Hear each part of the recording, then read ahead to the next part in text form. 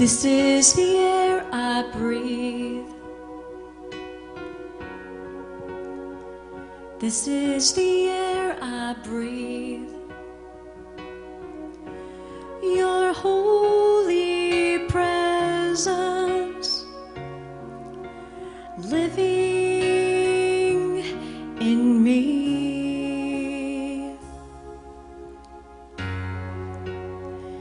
This is my daily bread.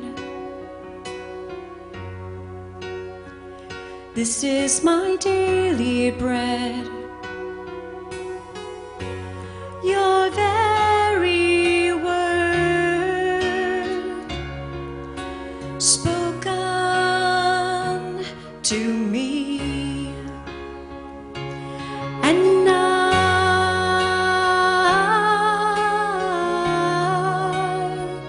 I'm desperate for you.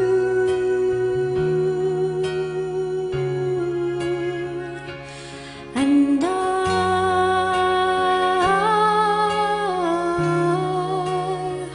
I'm lost without you.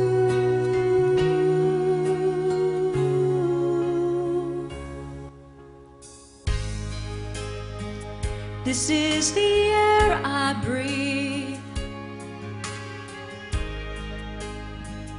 This is the air I breathe. Your holy presence living in me.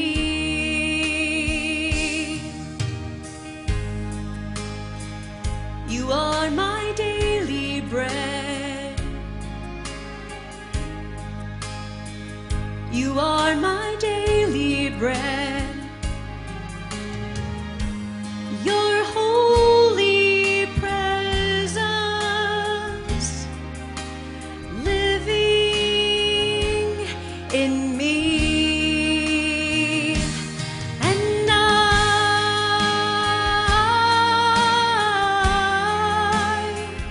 I'm desperate for you.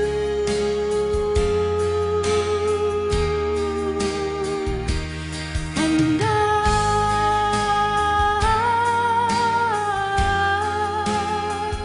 I'm lost without you. I'm desperate for you.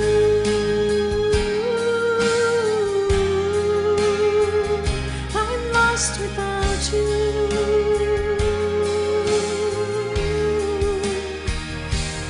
And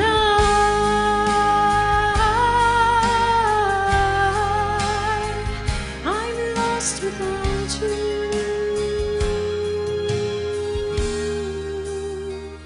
I'm lost without you.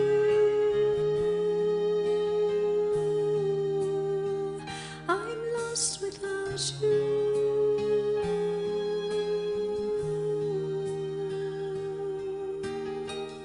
This is the day the Lord hath made, so let us rejoice and be glad in it. It's always a joy to come before you on these Thursday nights, and I'm thankful to God for the privilege, and I thank you for watching. It is my prayer that this will be a special blessing to you in terms of the message and the music. So now would you please hear the Word of God as it comes from Paul's letter to the Ephesians. I'm reading from chapter 5, verse 21. Be subject to one another out of reverence for Christ. Wives, be subject to your husbands as you are to the Lord. For the husband is the head of the wife, just as Christ is the head of the church, the body of which he is the Savior. Just as the church is subject to Christ, so also wives ought to be in everything to their husbands. Husbands, love your wives, just as Christ loved the church, and gave himself up for her, in order to make her holy by cleansing her with a washing of water by the word, so as to present the church to himself in splendor, without a spot or wrinkle or anything of the kind. Yes, so that she may be holy and without blemish. In the same way, husbands should love their wives as they do their own bodies. He who loves his wife loves himself. For no one ever hates his own body, but he nourishes and tenderly cares for it, just as Christ does for the church, because we are members of the body. For this reason, a man will leave his father and mother and be joined to his wife, and the two will become one flesh. This is a great mystery, and I am applying it to Christ and the church. Each of you, however, should love his wife as himself, and a wife should respect her husband. This is the word of God for the people of God. Thanks be to God. Let us pray. O God, may the words of my mouth and the meditation of all our hearts be acceptable in thy sight, O Lord, which art our rock and our Redeemer. Amen. It's been a long time since I preached on marriage, with the exception of weddings or seminars. As a preacher, I try to preach on something that's going to affect the entire congregation. And not everybody in the congregation is married, nor should they be. But marriage is the basis of family life, and is of critical importance to the welfare of humankind. In a recent Time magazine article, author Caitlin Flanagan wrote, "There is no single force causing as much measurable hardship and human misery in this country as the collapse of marriage." In all honesty, who of us can really deny that? The hardships of collapsed marriages are many: economic, emotional, psychological, scars of rejection, lifelong insecurities, behavioral problems, role confusion, and the list goes on and on and on. Not long ago, after performing a marriage ceremony, a young married woman raced up to me and she said, "I appreciated your remarks on marriage, but the real question is, how do you stay married?" And I hope you'll address that topic sometimes. Tonight we are focusing on the crucial subject, how do you stay married? Or how do you make a good marriage better? Let's begin with our scripture. Paul says, "For this reason, marriage, a man will leave his father and his mother and be joined to his wife, and the two shall become one flesh." This is a great mystery, and I am applying it to Christ and the church. Each of you, however, should love his wife as himself, and a wife should respect her husband. Be subject to one another out of reverence for Christ. Now, Paul is writing these words to a society that doesn't think too much of women or marriage. You see, women were held in very low esteem in Greek, Roman, and Jewish society. And as a matter of fact, the marriage bond was always at the breaking point. So Paul is urging people in this playboy society, he's encouraging many women to a new fidelity, a new purity, and a new oneness in marriage. So how do we stay married? Or how do we make a good marriage better? This is our subject. First of all, to make a good marriage better, the emphasis is not on control, but on love. Sometimes the emphasis of Paul's message is missed here. It's missed very badly. Telling a sophisticated, educated 21st century woman that the husband is the head of the wife, or that she should be subject to the husband, can bring about great furor, to say the least. It causes us to miss the main point of what Paul's trying to tell us here. Besides, in Christian marriage, the Christian rejection is always mutual subjection. Be subject to one another out of reverence for Christ. Out of reverence for Christ. Hear me now. The emphasis of Paul is not on control, it's on love. What Paul is telling us here is that we ought to love our wives and husbands as Christ loved the church. We ought to love each other as Christ loved the church. So what kind of love is that? First of all, it is a sacrificial love. A sacrificial love. I think we can get to the bottom of this and understand it by thinking of the true story of Robert McQuilkin. Robert McQuilkin wanted to be the president of Columbia Bible College in Columbia, South Carolina. He adored his father, and his father was the president, and he wanted one day to take his place. Well, his dream came true. He did, in fact, become the president of Columbia Bible College, and he brought it to a new distinction. They fulfilled the responsibility of producing young people to be missionaries around the world, and including the United States and everywhere else. He did his job. But then something happened of a very serious nature. His wife developed the symptoms of Alzheimer's disease. It wasn't long before she didn't know anything about the family. She didn't recognize him as her husband. Soon, Robert McQuilkin made a decision. He gave up the presidency of Columbia Bible College that he felt was his calling. He gave that up as an act of love to take care of his wife. Some realist came along and said, you know, you shouldn't really do that. She doesn't know whether you're there tending to her or not. Anybody can care for her. But this is what he said. He said, she may not know who I am, but the really important thing is that I know who she is. That is sacrificial love. Sacrificial love. It is also a priority love. This kind of love takes precedence over every other kind of love. Paul says, for this reason, marriage, a man shall leave his father and mother and be joined to his wife, and the two shall become one flesh. The Hebrew word for leave is most often identified as the word abandon. Now, don't let your imagination run wild here. God does not expect that children ever disrespect their parents. Abandon really has two meanings. First of all, primary allegiance. It means that a husband and wife no longer have primary allegiance to their parents, even though they never stop loving them. They're always respectful, but now their primary allegiance is to their mate. It also means dependence. It simply means that they're not dependent upon their parents for support. They're dependent upon each other for support. And that is a critical thing to remember. You know, I once had some friends. They met on December 23rd, 1934. Well, on January 23rd, 1935, the husband gave his wife a single rose, one rose. This became a practice.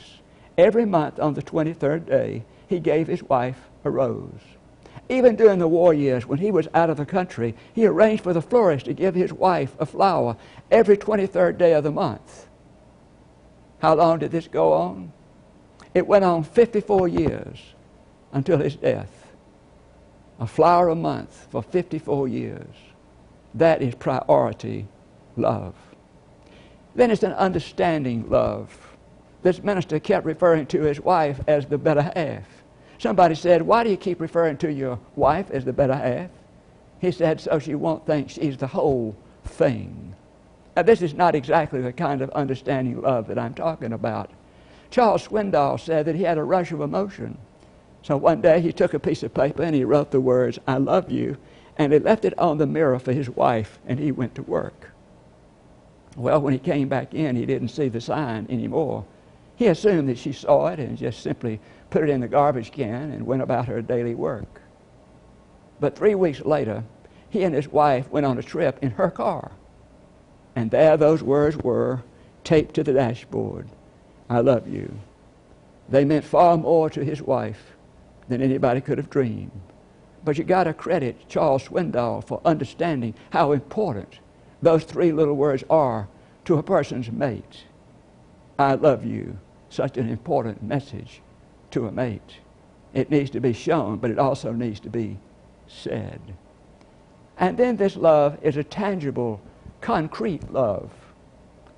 You know, if love is to be understood and to bring about an impact, it has to be expressed. You know, I've been most fortunate. I am the recipient of the great tangible love of my wife. Recently, I wrote a front of a church bulletin, and I wrote a bulletin entitled 50 Years Overdue. It was my hope that I could express something to my wife of what she had meant to me for those 50 years with her faithfulness in all things. She's a wife, a mother, a grandmother, a confidant, a chauffeur, a cook, just about everything you can imagine. And she has been faithful and good and kind, always seeking to help me and my ministry. I have been the recipient of a tangible, concrete love. And that's what the love of Christ is to the church. And then it is an enduring love. An enduring love. You know, frequently I say to young couples that I counsel for marriage, if you walk down that aisle thinking that if this doesn't work, you can get out of it, you will. And society will reinforce that. But if you walk down that aisle thinking we're going to be together till one of us kicks out of here, you will. Why? Because you're going to work at it. The real key to lasting marriage is commitment. Commitment. Accepting commitment. We should stop trying to change each other. Then there is exclusive commitment, forsaking all others. Continuing commitment. You know, our commitment is not just once and for all. We have to make this commitment every day of our lives. And then growing commitments. Our commitment should never stop growing. And then anticipating commitment. What is God going to be able to do with us as a couple in the days ahead? You see, we can make a good marriage better by simply remembering that the emphasis is not on control, it is on love, on love.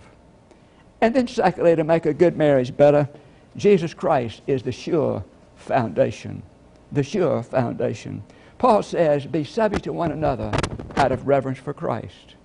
Now we couples shall understand why we should value each other and love each other and care for one another, because it's out of reverence for Christ. It's out of reverence for Christ.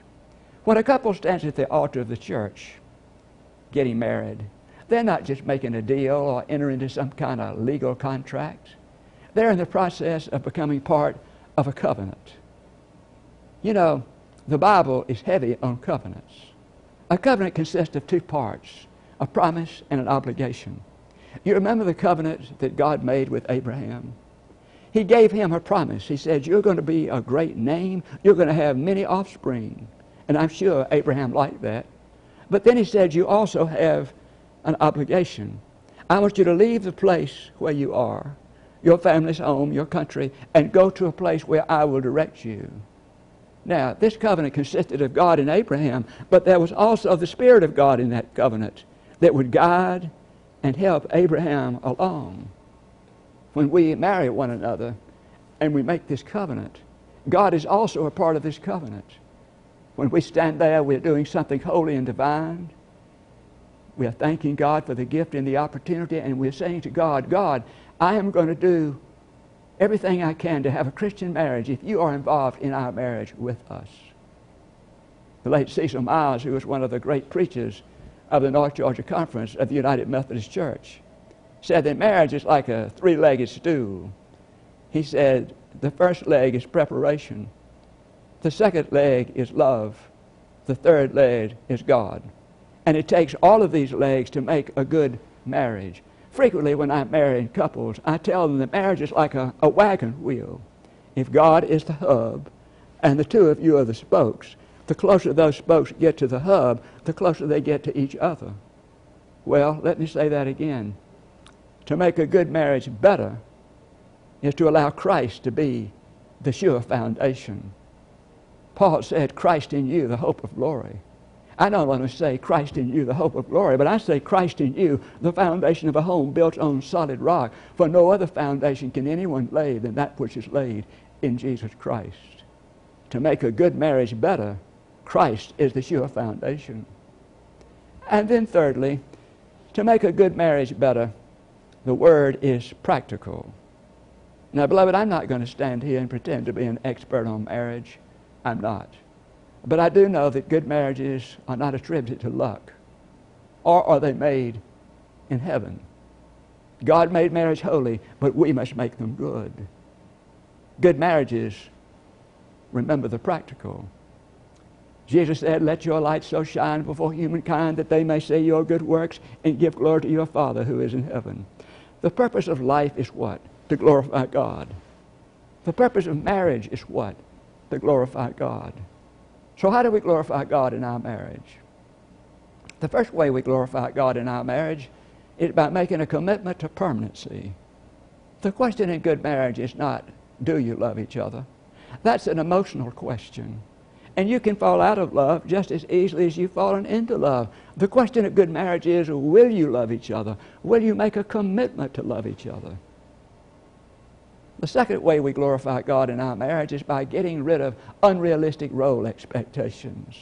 For instance, you're supposed to make me happy. You're supposed to bring me fulfillment. Stay the way you are. If only you could be more like me. Clearing away unrealistic role expectations. The third way we glorify God in our marriage is by nurturing the relationship. I say to couples when they stand at the altar, in a little while this is going to be over and you're going to breathe easier. You're going to go away, come back, what then? Rule number 1, nurture the relationship. Rule number 2, nurture the relationship. Rule number 3, nurture the relationship. And if there was a 4 through 10, it'd be the same. Nurture the relationship. So how do we nurture the relationship? It is the prayers we pray together, the friends we choose together, the joys and sorrows we share together. It's writing each other into our date books. The fourth way we glorify God in our marriage is by remembering the little things. It is said that when William McKinley was President of the United States, that he loved his invalid wife more than anything. And every day on the way to work, he would stop and she would be sitting in the window. He would stop and tip his hat to her as if to say, you're not only the First Lady in the United States, but you're the First Lady in my life as well. Someone said, love is the most delicate flower that grows in the garden of the human heart, and it must be carefully cultivated. And it really must be carefully cultivated. The fifth way we glorify God in our marriage is by taking the vitamins of a good marriage. Now listen to me, beloved. You have to take these vitamins every day. You don't just take them once in a while and thinking they're going to work. You have to take them every day if they're going to work. Vitamin number 1, I love you. Vitamin number 2, I need your love. Vitamin number 3, I'm sorry I was wrong. Will you forgive me? Vitamin number 4, may I help? And vitamin number 5, thank you. Thank you. The sixth way we glorify God in our marriage is by having a good sense of humor. A young husband after the honeymoon said to his wife, dear, would you mind if I point out a few of your little faults? She said, absolutely not. She said, keep in mind that it was those little faults that kept me from getting a better husband. The seventh way we glorify God in our marriage is by taking the initiative. If you want your marriage to work, it's always up to you, never up to your partner. It's always up to you. Not long ago, somebody said to me, Hal, I had to apologize to my wife and it wasn't even my fault. I said, welcome to marriage. It's whatever it takes to make it work, but it's always up to you. The eighth way we glorify God in our marriage is by having a good forgivery. Dr. Arnold Lowe said, why is it that married people won't realize they're driving each other to the intolerable by their unforgiving attitudes? Forgiveness is forgiveness. It's tying a bunch of ribbons around an old oak tree. It's a father running after a prodigal son. It's an innocent man hanging on a cross and dying to himself, dying to self. And then the ninth way we glorify God in our marriage is by keeping the triangle strong. A wise old man said, except the Lord build the house, they labor in vain who try to build it. Someone said when that couple is standing at the altar, they're doing something divine. They're saying, thank you, God, for the opportunity. Thank you for the privilege. And we all know that if you invite God to the wedding, He'll want to hang around for the marriage. If you invite God to the wedding, He'll want to hang around for the marriage. Well, it's this and all of this that will make a good marriage better. Let us pray. Lord, we thank you for our marriages. We are grateful, oh God, for people who put their mates first after you and who seek to live to support their mates and to be people their mates can be proud of. At the same time, we are grateful for our single people. We know that not everybody's intended to be married. So we are grateful for our single people, for their wholeness, and we ask that you would bless them as well. Thank you again for this time together. Thank you for your grace in our lives, for all good marriages, and for all good people. It's in your name. Amen. Thank you again for joining us for this broadcast tonight. I trust it's been meaningful. I trust you'll tell your friends and join us again next week. Before the throne I stand in Him complete. Jesus died my soul to save. My lips shall still repeat, 'cause Jesus paid it all to Him I owe. Sin had stain. He washed it white as snow. He washed it white as snow. He washed it white as snow.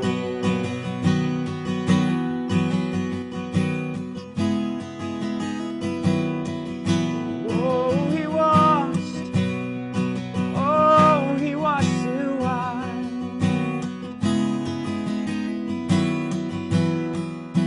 And oh, praise the one who paid my debt and raised this life up from the dead.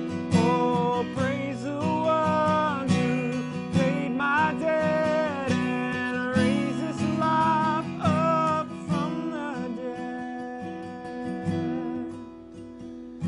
'Cause Jesus paid it all to him I owe. Sin had left a crimson stain. He washed it white